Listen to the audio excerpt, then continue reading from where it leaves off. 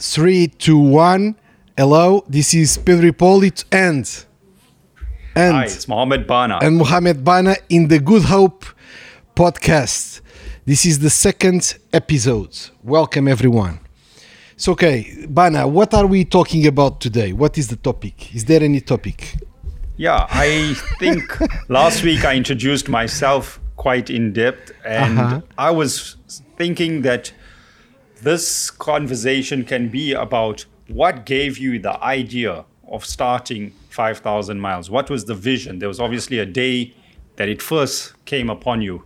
I know your background was from SIBS International, and you were the CEO there. Maybe you can enlighten me more about what were you doing at SIBS and where the idea sparked about.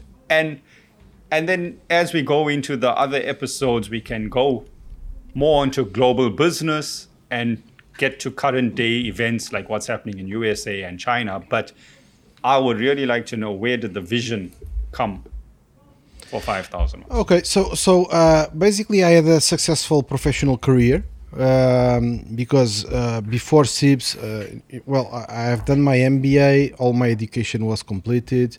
I had work in launching a telecommunications company, Vodafone Portugal. After that I did my MBA. From there I was hired by McKinsey & Company. I was a consultant at McKinsey, associate consultant at McKinsey for 4 years. And after that, I was invited by one of my clients, managed SIBS International. SIBS is the Portuguese payment system company. Manages all payments in Portugal, ATMs, POSs, all of that. And we launched, I had a proposal to join the PayPal Europe board. Okay. As a board member in charge of strategy for Europe, and I was planning to leave, and then these guys in SIBS asked me, okay, what is it important for you in PayPal that you don't have here? So at the time I clarified that important for me was, to have an international career. I didn't want to be just in Portugal. And I didn't believe it was possible to do it because at the time I was head of strategy of SIBS. It was possible to do it in a company in all turnover is in Portugal, suddenly have some international activity. So I wanted to be in a dedicated company focused on international markets. And third condition, I said, I want to pick 10 people from the SIBS group and migrate it to a new company that will address international markets. So from there, they said yes, and I started from scratch SIBS International. And we entered many countries in Africa, Angola, Mozambique, Nigeria, Algeria, and then on Eastern Europe, Poland, Romania, Bulgaria, Greece, I think that's it, Hungary also. And I did that for 5 years, and after 5 years I knew that company could become huge. SIBS Internet, because we were growing so fast, we were entering new markets, we were expanding. But I didn't saw in the shareholder structure the will to do that. They were thinking, a bit small, a bit too cautious. It's not a bit too cautious because I'm not blaming anyone. I'm just saying that their DNA, their personality fits well a large Portuguese company, but not a multinational. Okay. And so that created some discomfort with me because I was seeing every day that we are wasting a big opportunity. So, that created, I knew I could build a multinational company. So I decided, okay, either I buy this one, and I had some initiatives to try to buy SIBS International, together with some international funds, or we launch a new one to do my vision, to pursue my vision, but with control and autonomy. And so when I realized, because at SIBS we had banks as shareholders, and the biggest bank in Portugal collapsed exactly at that time. The biggest bank and also the most powerful family in Portugal. Conglomerate. Which year was this? This was 2015, 2014, 2015. Oh, okay. So after the 2008 financial problems. Yeah, but started there. So they didn't, for multiple reasons, this family, the family of this business, of these guys, when we had the revolution in Portugal, was already very powerful. Oh. So in 74, this is very old money, is old money family. And in 74 is the Espírito Santo family. They were very powerful in Portugal, but because we had a communist revolution, all their assets in Portugal, including the bank, was nationalized. So this is important because in 2008, when the global financial crisis started, most banks got help from government, from the state. Yes. And this bank always refused that help, a bit because of independence. A bit traumatized for their history, and also now we know because they had some shady deals, some illegal activities, and they didn't want to be audited by the government. So for some reason they rejected any kind of support from the government, and then a few years later, 2014, they collapsed. So that created, because it was one of the big shareholders in SIPS, created even more instability in the company. So I decided, I'm tired of this. Is a big risk, because at the time I had a fantastic salary, absolute security, one of the most well-known companies in Portugal. I was the CEO of SIPS International, very high respected, married, 2 kids. And when you have a very good salary, it doesn't mean you are rich, because you don't have assets. You just have good cash inflow, but I decided, my freedom, my happiness is more important than this. So I talked with my wife and said, I'm about to take a mega risk, then literally we can become homeless. The family, our kids can really end up with no house, with no food, with no school, with anything, because I'm about to take a mega risk to launch a startup. And giving up, and for 30 months I was no salary. For 30 months, 2 years and a half, zero revenue. Amazing. Yes. So very, very big risk. What date did you start? Is it 5 years exactly now? Yeah, we started 1st January 2016. That's January 2016. Yes. Okay. Before we move into this part of the where we were, just going back to SIBS International for my better understanding, and SIBS itself. When you started, what exactly was the product that they were taking into Africa or to all these international countries? Was it just payments? Was it software at that time? It's software. It's software for payments. So, for example, we go to Nigeria and we deploy the software that enables them to drive, for example, POS devices, so that cards can work. And monitoring software so that you can analyze transaction flow and really control quality and all of that. So when you took these 10 staff, did you take 10 and started SIBS International and you were the CEO? Yes. Did it grow? Did it grow to how many staff, or was the in growth the end, phase? I think, I don't remember exactly because I have a very selective memory, and when I change chapter, I don't care anymore. But I think we had around maybe 80, around that number in 5 years. There was, and you said the business grew to many countries. And actually, where I'm heading with this is your ambition to scale. And your ambition while you were in the first part of SIBS, before you went into SIBS International, I think the ambition to scale again and to go international, I see that following through in 5,000 miles now again, the ambition to scale global. Yes. And explain to me that ambition of being a global company or entrepreneur or something. More than anything else, I think I'm a builder. What I do well is to build new realities. So 100% confident that if anyone comes to me and say, I have this good idea, I can bring capital, I need you to build a team to turn this into reality, I can do it. Right. I know 100% certainty if I decide, okay, I'm going to launch 5,000 miles Russia 3 months from now, it's going to be a success. Right. If I put my own time, if I dedicate my own personal time, I can turn zero into something. There is a very good management book that I recommend to anyone that is listening. That is Peter Thiel's 0 to 1. Let me pick it up to show it here on camera. Okay. Yeah, 1 second. Sure. I'll wait for you. Talk amongst yourselves. So 0 to 1, the book that was recommended by Pedro.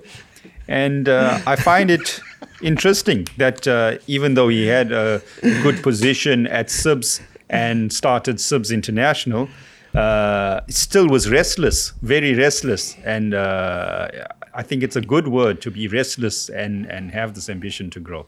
The point is that imagine a painter. Imagine a painter. That guy, he's not painting because he's obsessed about selling the painting, the work of art. It's the creation. It's the creation. Then he can sell the work of art for $10 million. Yeah, but the reason why is it not satisfaction also? If he doesn't do it, it becomes crazy. If he doesn't do it, it becomes absolutely crazy. It's not because of painting is a business or others push him to paint. Is really because he has to create. He has a vision. He has to create. I think entrepreneurship and true entrepreneurs are in a way similar to artists because it's the creation. It's building something out of nothing. The book is this one. Peter Thiel. Peter Thiel is the founder of PayPal together with Elon Musk. And then with the money he took out, he invested in many companies, including Tesla and Facebook. He's one of the biggest investors in Silicon Valley. And he wrote this book. It's a very short book. Yeah. It's called 0 to 1. And what he says is almost all value is created from 0 to 1. From 1 to 10 million is just management pushing it forward. Yeah. But what requires massive energy is to, out of nothing, to have something. Yeah, I agree with this. And I'll give you an example from 0 to 1, which dawned upon me. In the last few years, the FDA, which is in America and approves drugs, okay, they approved the first cannabis FDA approved. Yes. And I thought to myself, I mean, for the history, we're living in 2020, there's never been another CBD. Sorry, CBD was the product. Okay, so not THC, which gets you high, the CBD, which has medical qualities. In 2020 years, there was no product ever approved by the FDA. Now they've approved one. So from 0 to 1, I can only imagine what's going to happen going forward. That's it. Is that sparkle that ignites the fire? Is the Mark Zuckerberg deciding I'm doing a website? That is the 0 to 1, and maybe having a proof of concept and people joining, because then money can pour in and they can hire more teams, more managers. But it's the foundation that changes everything. So how long did the idea of 5,000 miles play in your head? Was it a 1 month idea? Was it a 1 year idea? Was it maybe 6 months, something like that? When I got it, I knew. When I got it, I knew this can work. I had never had a doubt because I love my kids, so I would never do something if I believed that the risk of failure was high. I didn't knew exactly how to do it. I didn't knew exactly how would evolve, but I never had a doubt that I would be able to build something, to do this 0 to 1, to from scratch, to have something that would work. So for our viewers or listeners in South Africa, and many people are in a job currently working for companies, and they might also have this ambition, or maybe ideas have been playing in their head for 2, 3, 4 years, you know. And a lot of people, especially being connected on the internet, come across ideas and visions. What was one of the, maybe we can say, advices or steps that you did? Did you go and buy books on startups? Did you start reading? Did you start just putting pen to paper? Did you sit at night envisaging, okay, where's my starting point? Did you do research? Well, what can you tell the listeners? I think there are two things that are extremely important. The first one is to have a clear vision. No, so I don't think it's needed to consume content by other people, but it's important to have confidence on your own vision. It's important to say, this will work. I know it is going to work, and this is defined by these constraints, these specs. Even if it's just 10 bullets on paper, this is the 10 characteristics that this company will have to have. The brand is this, the concept is this, the value is this, the values are this, the kind of services. I don't think it's important on the starting point to have a full definition of what is the product, what is the service, but to have a notion of what is the area that you'll operate in. This is one. This is critical, to have your own head organized. Because if you consume too much content by others, you become something like the others. You start researching for 2 years and you don't even move off the starting line. Picasso, if he goes to copy other painters, he would be worthless. Yes. So it's better even that he doesn't see too many paintings by other artists, so that he has his own style. So this is one. And the second thing that I think is absolutely critical is to be good at recruiting. I think I'm very good at recruiting and building teams. So if I can, to this day, I have two main things on my mind is, what is the model?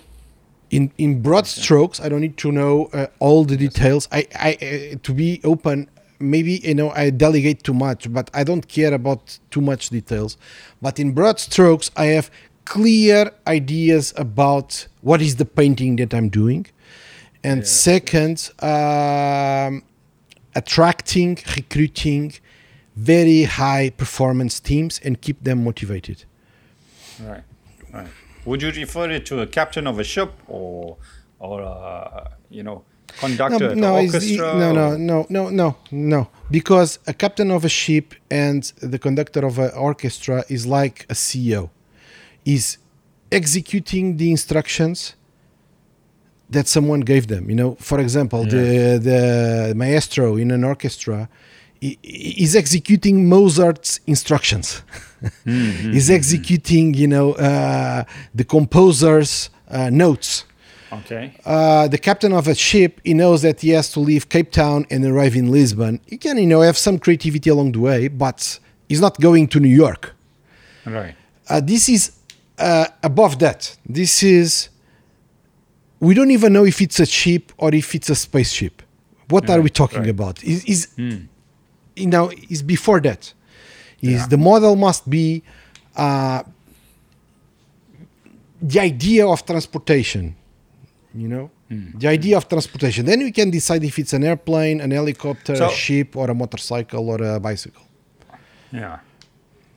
I must say, for someone that I've known now for more than 2 years, you're very open always to maybe new ideas. And there's a thing I read about recently, which is first principles thinking. When a lot of people maybe going into their 50s, 60s, they feel they know it all. And I admire this about you with your team, that you're always open to say, okay, what is it? If there's something new, like we spoke about cryptocurrencies the other days or Bitcoin. Yes. Okay, I don't, first principles thinking means, in layman's terms, that you admit, okay, act like you know nothing and start learning from the ground up and then come back to have the conversation. And I think that's very admirable about you in a lot of aspects in the business, where you're open to listening to the team and say, okay, suggest something, and you're taking suggestions, and the team builds up very well that way. Yeah, but this happens. It's true, but this happens because it's the team. If someone out, let's You've selected say the right people. That's yeah, why. let's say I go out to have dinner, and someone invites a friend, and this friend starts telling me things about this and that. It doesn't have the same impact that if you tell me exactly the same words, because we decided to do this together. It's really a team, and for me, someone of the team is not the same as someone that is not on the team. Understand. Anyone can join if you accept them. Anyone can apply. Anyone can approach us. But this is a group. And I know the people I have chosen to be with. The same way that my wife is not the same as another woman. Yeah. It's my wife. It was chosen. The commitment is exactly. There, so when you trust. tell me something that I don't know, I listen because it's you that is telling me. You are my partner. It's not just, bullshit. You are really my partner, and I will listen to your ideas with more attention, and I will follow up, and I will try to understand what you are trying to say. The same as if Menano tells me, or Javokir tells me something, or one of the other shareholders, I will, because we chose that when we shake hands is really a commitment of doing something together. That's very important in this day and age, and a handshake is worth more than anything. And I think people need to remember the value of a handshake nowadays. Yes. To be a man of your word is very scarce nowadays. Yes. I always fulfill anything that I promise. Anything, no risk of any. Never anyone is going to say, you tell me this and it was not true. No. I've got an uncle who carried on telling me as I was growing up. He told me, 1 second of breaking your promise, it's a lifetime of regret, and you can never build your reputation again. Yes. So, and if you know that you cannot do anything alone, because it's arrogance. If you know that you can't do things alone, then that you need other people, because everything we don't have is other people that have it. Yes. Well, anything that we don't have and that exists, it's owned by other people. So we need to be able to connect with a selected group of people. I have no ambition of being like a politician that connects with everyone. I think the mind of a businessman, of an entrepreneur, is more selective than that. But for me, a team is a team. And one of the things that I tell to our team a lot of times is, please think, don't just execute. Don't just execute. Think, bring new ideas, bring suggestions. Let's brainstorm. We have one committee here in the company that is the quality committee. And in this quality committee, it's forbidden to talk about anything financial, anything about sales, anything that is on our own interest. We can only talk about things that are good for clients, good for partners, good for others. We call it the quality committee. And we meet once per week, a small group of people, and we exchange ideas about what can we do, it's only people that bring ideas, not because execution is, we have all the rest of the week to execute something. It's the ideas that change everything. Improvements and better quality. Yeah. So tell me, was there a fear, and this, I'm asking this question because our listeners out there will have this, I know a lot of people that I come across have this fear that to execute an idea, to raise capital or to get capital, I'm talking even in South Africa or someone in Mozambique or Nigeria, how hard is it, or in your opinion, what advice would you give to the listeners about once they have an idea to move forward in something, on raising capital? Because I think that's a big 50% of the headache or the constraint holding people back is where are they going to get the money to start? Mm-hmm. Well, I think to be able to raise capital, the important thing is to have a good reputation. Okay, when I started 5,000 miles, I had an argument. I found a partner in a Mauritius fund, financial fund in the Mauritius that supported me doing this. And I wanted to start, and I decided that with financial backing, with seed capital or not, I'm doing it anyhow. And I think people don't understand the importance of sacrifice. Religions talk a lot about sacrifices. And people in modern times sometimes lost the perception of how important is a sacrifice. And say, okay, but why did you have this Mauritius fund supporting you? Is it because you were from McKinsey? There's nothing to do with that. It's because I say I'm going to quit a CEO job of a relevant company to do this. No safety net. People listen. And if you talk with someone and say, you know what, I'm launching this, but I have 3 other businesses in parallel, and on top of that, I have 10 hobbies, and I'm not giving up anything, and I'm putting 2% of my net worth into this, nobody cares. Why Bill Gates quits Harvard? Why Mark Zuckerberg quits Harvard? It's the sacrifice. Why did Bezos, that was working for a relevant financial firm in the United States, quit the firm to launch a bookstore? Because that signals to other people that is not a joke. It's not a joke. Commitment. Yeah, 110%. the guys that I had nothing. I had literally nothing except my reputation and my sacrifice. When I talk with these guys, I say, okay, but you understand what happens if it fails. You end up with 0. Yeah, I understand, but I'm willing to do. People say, okay, I'm listening. This guy can be crazy, but he believes. He can be crazy, but he believes. So the power of sacrifice is critical to be able to find good partners, to raise capital. Because, you have to demonstrate that you believe. Someone that doesn't believe, it's so obvious because he's not involved. Not committed. Yeah. I think so one is putting your time into something, putting your heart into it, and putting, everything, committing 100%. Yes. Your heart, your mind. Massive risk. Your soul. I tell people also that work under me that when you're committed to something, when you're driving, you think about it. When you're at home at night, it's still on your mind. That's how you know you're committed. It's not when you're leaving work at 5 o'clock, you forget, your mind switches off from your work. Having a great team is the people that are committed 100%. Even if they're sitting in the toilet, ideas come. I mean, it happens to all of us. Let's say we're in the airport and your mind's thinking on some business, and ideas can come to you at any time, while you're doing anything. And that's the difference, I think, where your mind is continuously in tune. Your frequency is in tune. Yes. Of improving and looking for opportunities on your business and your passion, Yeah. So I think this is the key for raising capital, is to have this, to show that you believe.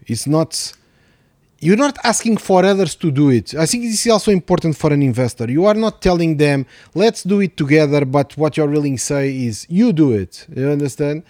The guys that joined me when we had just a piece of paper with an idea, was really 1 page.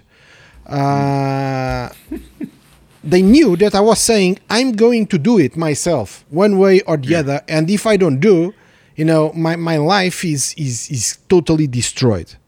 There's no salvation. There's no safety net. There's no plan B. There's no, it's over. So they knew that when somebody does this, we talked about a bit of this last episode, when you burn the boats. Or, for example, your grandfather with 13 years old, when he lands in South Africa, no one thinks he's joking. No one thinks he's joking because he's 100%. Bought a one-way ticket. There was no return ticket to India. Yeah, he cannot say, you know what, it didn't work. Let's try something else. There's no something else. He dies. 100%. And right now, let's move on to 2020, where we are with this pandemic and the world's become so global. You see what's happening in. I've been reading that China now is not so committed on business from USA. And there's turmoil in the USA at the moment with their deficits. Where do you see the next 5 years opportunity? I know we did speak previously privately about both of us thought Nigeria and still feel Nigeria has huge opportunity. Africa's an untapped market. I also am a firm believer of scale. For the last 4 or 5 years, I've been chasing this one word. It's like, if you have a vision and you have a word, and social media, the internet has brought scale to everything. So be it Facebook, any medium grew with the internet. How do you see the next 5 years playing out with the word scale in mind? For 5,000 miles. 5,000 miles and businesses in general going global. That's why I mentioned China, USA, Africa. Where do you feel the next 5 years scale opportunity would be? Well, I think globalization is an unstoppable force. This is one of the basic concepts behind our company 5,000 miles, is this belief. And I believe that globalization is unstoppable. We have to understand that even us, maybe 15 years ago, we didn't have WhatsApp. So if I texted you, there's no guarantee that you will receive the text message. So now we have ways of communication that are completely different. And even more, people sometimes we just focus on the internet communication tools, digital. But let's be clear, in 1950, if your father decided to go to London, he would go by ship. Yes. My parents went to Mozambique. I was born in Mozambique. My parents went to Mozambique by boat. Right. It was a very long trip. The first in Portugal we have this airline, this TAP. The first flight of TAP to the colonies, Angola and Mozambique, took I think 14 days by airplane to reach Portugal to Mozambique, because he had to stop so many times. 1946, I think it was 1946. Wow. Yeah. So it's you see, it's so recent, all of this. We are talking about our parents' lifetime, not our grandparents. It's not something from medieval. You're talking one generation behind. One generation ago, no internet, no phones, and international travel is by boat. So for 1940 years, people still reach that 2-month journey or 14-day journey just to cover that distance. And so international commerce was extremely tough and almost impossible. In fact, anything international. These days, I'm talking with you 5,000 miles away, and it's exactly like we are face to face. Perfect internet, perfect like you're across image. the desk from me. So this is something that is maybe 10 years old. The tools, the complete set of tools, including transportation and digital, to have the full set is maybe 10 years old. And so and 5,000 miles is 5 years old. So which means that we launched the company in the first 5 years of this revolution. What is the WhatsApp Foundation date? Let me search here online to see if I find it quickly, because it's basically the last piece. WhatsApp Foundation date. Let's see to see how old it is. 2009. You see, it's 10 years old. And from 2009, maybe until 2014, 2015, it existed, but it was a startup. It's a startup, So in fact, it's truly 5 years old as a global relevant tool. And so it's basically the same as 5,000 miles. So we launched the company when the full set of tools became available. That's it. And it's very interesting about this topic also. There is a nice book to read that is Phil Knight's Shoe Dog. This is the biography of the founder of Nike.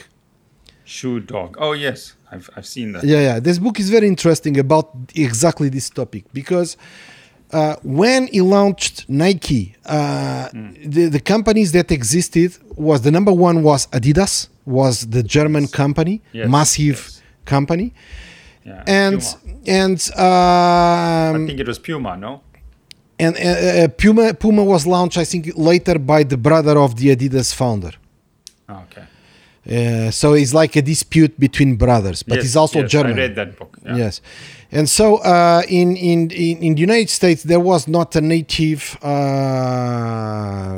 sports shoes company, and when this guy decided, Phil Knight, to start doing it, he would go to Japan to order the shoes, and it was exactly like I'm saying. He would carry cash on his pocket because no international wires will carry cash. Will take weeks to reach from United States to Japan, arrive there, no one speaks English, very tough communication. Then he drops the dollar bills, comes back with a letter saying we promise to ship these shoes, and for 3 months he has no contact with them because there's no email, there's no WhatsApp, there's no phones, there's no nothing, and so you have to trust his money is over, and now maybe one day a container arrives. So you see how different it is from today. I think you're absolutely right that we're taking for granted, or we don't think, when I say maybe we're not just taking for granted, we don't sit back and realize how fortunate we are that we can just pick up our mobile phones, see the person directly on our screen and have a full-on conversation for 1 hour and discuss, and we can send photos, files, everything instantly. I mean, we sending emails from the WhatsApp now and everything. So it was a game changer, and our grandparents weren't so fortunate, or our parents didn't have all this technology, but yet they obviously did business and commerce at that time. So maybe the next 5 years are going to be another game changer, with technology. Just an idea about this, that before we move into the next 5 years, because I think this changes also the social game. Because at the time of our parents, our social game would be to be relevant in the community that is geographically close to us. So, because you could not connect with someone in another country easily and every day, and much less every day. Yeah, we had pen pals, write letters to people. Yeah, but that would be in terms of scale 0. Yeah. So that would force the generation of our parents to be seductive to their own community, because you would need to be influential in those that are around you, and have a capacity to seduct those that are around you. All right. Now the paradigm, in my opinion, changes, and is not so much about seduction, but is about connecting with those that naturally are compatible with you, independently or where they are. I know there are in Russia a guy that could be together with us in this podcast, exchanging ideas on the same frequency. And we don't need to seduce him, because if he by chance finds the podcast, we'll say, wow, these guys like-minded people. Yeah, exactly. And so the game moves from seduction of those that are close to connection to those that are already compatible. I'm with you, because I'm one of those people that connected so quickly and easily to you, because the word scale, again, you had that vision of scaling. I had that ambition of scaling. I was looking at Nigeria also and other countries. And I know this is the thing is, we have these mobile phones, these technologies, and instead of just watching soccer and following celebrities, and, we can use these tools to build a global business much more efficiently than what they could 20 years ago. Yes. Right. And, just rewinding maybe 20 minutes, when you spoke about a team, it just came back to me. Under Bill Gates, when he was building Microsoft, he also had 11 top people, which was his main team. And when I was in Seattle in 2001, I actually met one of the guys. And when I got introduced to him, the youngster introduced me to him and said, under Bill Gates, there's 11 people, and this is one of the 11 guys. And I actually then got a tour of Microsoft in Seattle to the campus. And it was quite amazing. And it stuck with me just that, hey, under Microsoft, under Bill Gates, you get this 11 team players that support him. No one really sees that. No one, no one sees that, but that's just came back to me. But if you see, in all successful projects, entrepreneurial projects, is almost always a partnership. Because you see McDonald's, but those two brothers that had a restaurant, but then Roy Kroc joins and blows it up. Was Steve Jobs and Wozniak together? Was Bill Gates and Steve Ballmer together? There is always, because one person is not enough to cover the full spectrum of responsibilities. We need this initial 1 to 10 that's that are capable to push it forward. When you do online personality in fact, it's 2 to 10, because 1 is not enough. 2 to 10. So when I did an online assessment, just before I did a directorship course. So I did a course that trains you to sit on boards of companies.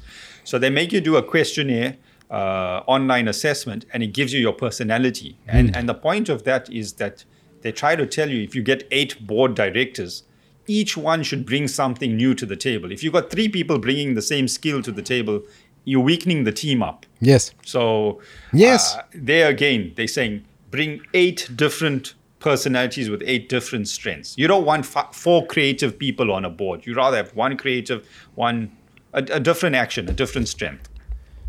100%. Yeah. And what's let's talk about the future, the next 5 years, not just 5,000 miles. Let's not make this about 5,000 miles. Let's just talk about the world, the way things are changing. Amazon shares are flying high, Tesla's flying high. Tesla now has been recognized not just as an automotive player, but an energy company, actually. And I find that very interesting because even on RT channel a few years ago, I heard, the fight will come for fresh water. And now, Tesla being an energy company, there's talk that, China is also trying to invest in energy, because for China to be a big manufacturing hub for the rest of the world and to stay that way, they always will need energy, right? And I want to know your thoughts on this. Well, I think technology is going to continue to change fast. I see. For example, talk about Tesla. It's just building a new infrastructure. It's not the cars are branded Tesla, but really what's happening is that it's components that have the value. In my opinion, it's the batteries that have the value. It's knowledge about autopilots that have the value, because in the industry of automobile industry, globalization also happens, and so I would not be surprised to see Toyotas equipped with Tesla batteries and charging on superchargers. So I think he needs the cars. He needs the cars to have volume of production of the components. This is my opinion. Yeah. And just to push maybe money into research and all that. We saw this in mobile phones, right? Like where Apple didn't make everything. Sometimes they were using components from maybe Samsung or buying out. So I think this is part of this globalization that I was saying that is unstoppable. Is going to continue to intensify. Everything that is decentralized, everything that is distributed, networks, exchange of information, of money, of faster, easier collaborations, non-geographical restricted. All of this is the future for the next 5 years. I was actually just searching because I just came across this, where Apple and Hyundai cars are doing a partnership, joint development in an electric car. So exactly what you're just talking about. Here's Hyundai partnering with Apple to make an electric car. Because the question here is that no one can compete with the world. So you need to bring on board the best components that exist to be strong. And you see, Apple is buying screens from Samsung, the competitor. We don't need a stronger example than this. If they say Samsung is the best for screens, fuck it. Yeah. I'm going to buy their screens. I don't care if they are competitors. I'm going to buy the best screen I can find. Okay, but you are giving money to competitors. Well, if there is no better screen, this is going to be it. Because the alternative is to have worse screens than the competitor. I think even Amazon, when they came out with AWS, the outsourced server program, at first everyone was confused and didn't see the vision. But today, most of the big international companies put their information on AWS. Yes. So and that is a step for having a blockchain storage that will have the same thing but distributed in hundreds of millions of computers around the world. Because with the blockchain, you don't need to have a centralized company providing storage. It's also possible that each of us says, okay, personal computers. I'm giving 500 megabytes to the network, and people just store encrypted files on your computer, and they are served in a blockchain that no one can change or delete. I even heard, I came across something, can't remember where, but in the future, there'd be so much storage on phones that the blockchain would get stored even on people's mobile phone. Yes. So you wouldn't need, it's possible. Everything's possible. But basically, any drive that you have that is not being used is wasted today. Yes. So imagine you have a phone that has 500 megabytes, but you have photos and music of 200 megabytes. Okay, you can send 300 megabytes to be used by a blockchain distributed system. And companies will put data on your phone. In the last 2 years, what fascinated me was I saw Samsung came out where you can charge one phone by putting it next to another phone. Yes. Did you see? You've seen that, right? Yes. And then obviously the foldable screen. As much as I'm not a fan of it personally for my own use, but this is amazing technology. I mean, 5 years ago you would have thought it's in a movie. Yes. It just fascinates me to put one phone with no wires onto another phone, and you can transfer power. Energy. It's amazing. I think the rate and the scale we are escalating at is just so phenomenal. Yes. And at Web Summit when we came to Portugal and Lisbon, there was a lot of VR, virtual reality, and AI, and I think a lot of money in the tech sector is getting pumped into this, and maybe in the future these Zoom calls, very very soon, when I say future, not long, will be more virtual reality, very more vivid, I can see something like that coming out, Yeah. And artificial intelligence for sure is going to be a massive. Robotics, artificial intelligence. There's talk of a lot of jobs. So like if your kids now are coming out of school, there's some people that are talking against becoming a pharmacist or certain careers because they feel that robotics will now, take up those positions. Maybe a day will come where you just have your script from your doctor and the robot picks up the medication and drops it because your script's already been loaded. Maybe you won't even need a script. Your doctor enters on the phone, signs it, and you just pick it up from the pharmacy. But you don't need a physical person there anymore. Yeah. So that's quite interesting. How are we for time today? Well, there's no fixed format. I think we are now at almost an hour, 50 minutes. Yeah. Something like that. Yeah. Okay, so this is the second episode. We call it is finished, and we talk again next week. Thanks. I enjoyed today's conversation. I think next week we'd move on to some more interesting topics. And thanks for the background on where you were at SIBS, and see you next week. Fantastic. Thank you. Bye-bye. Thanks. And by the way, anyone that is listening, if you like it, if you heard it, drop me or Mohamed Bana a message on LinkedIn, or for me the easiest way, send me a DM on Instagram is where I will find it faster. Find my name, Pedro Hipólito. Find it. It's a verified account. Send me a DM because I want to know if you find. Is it boring? Yeah, we Tell want me some it's boring. feedback. You like it? Tell me you like it. You don't even have an opinion because you didn't connect. Just I saw your podcast. It's not for me, but I heard it because on the beginning it's important to have some kind of feedback.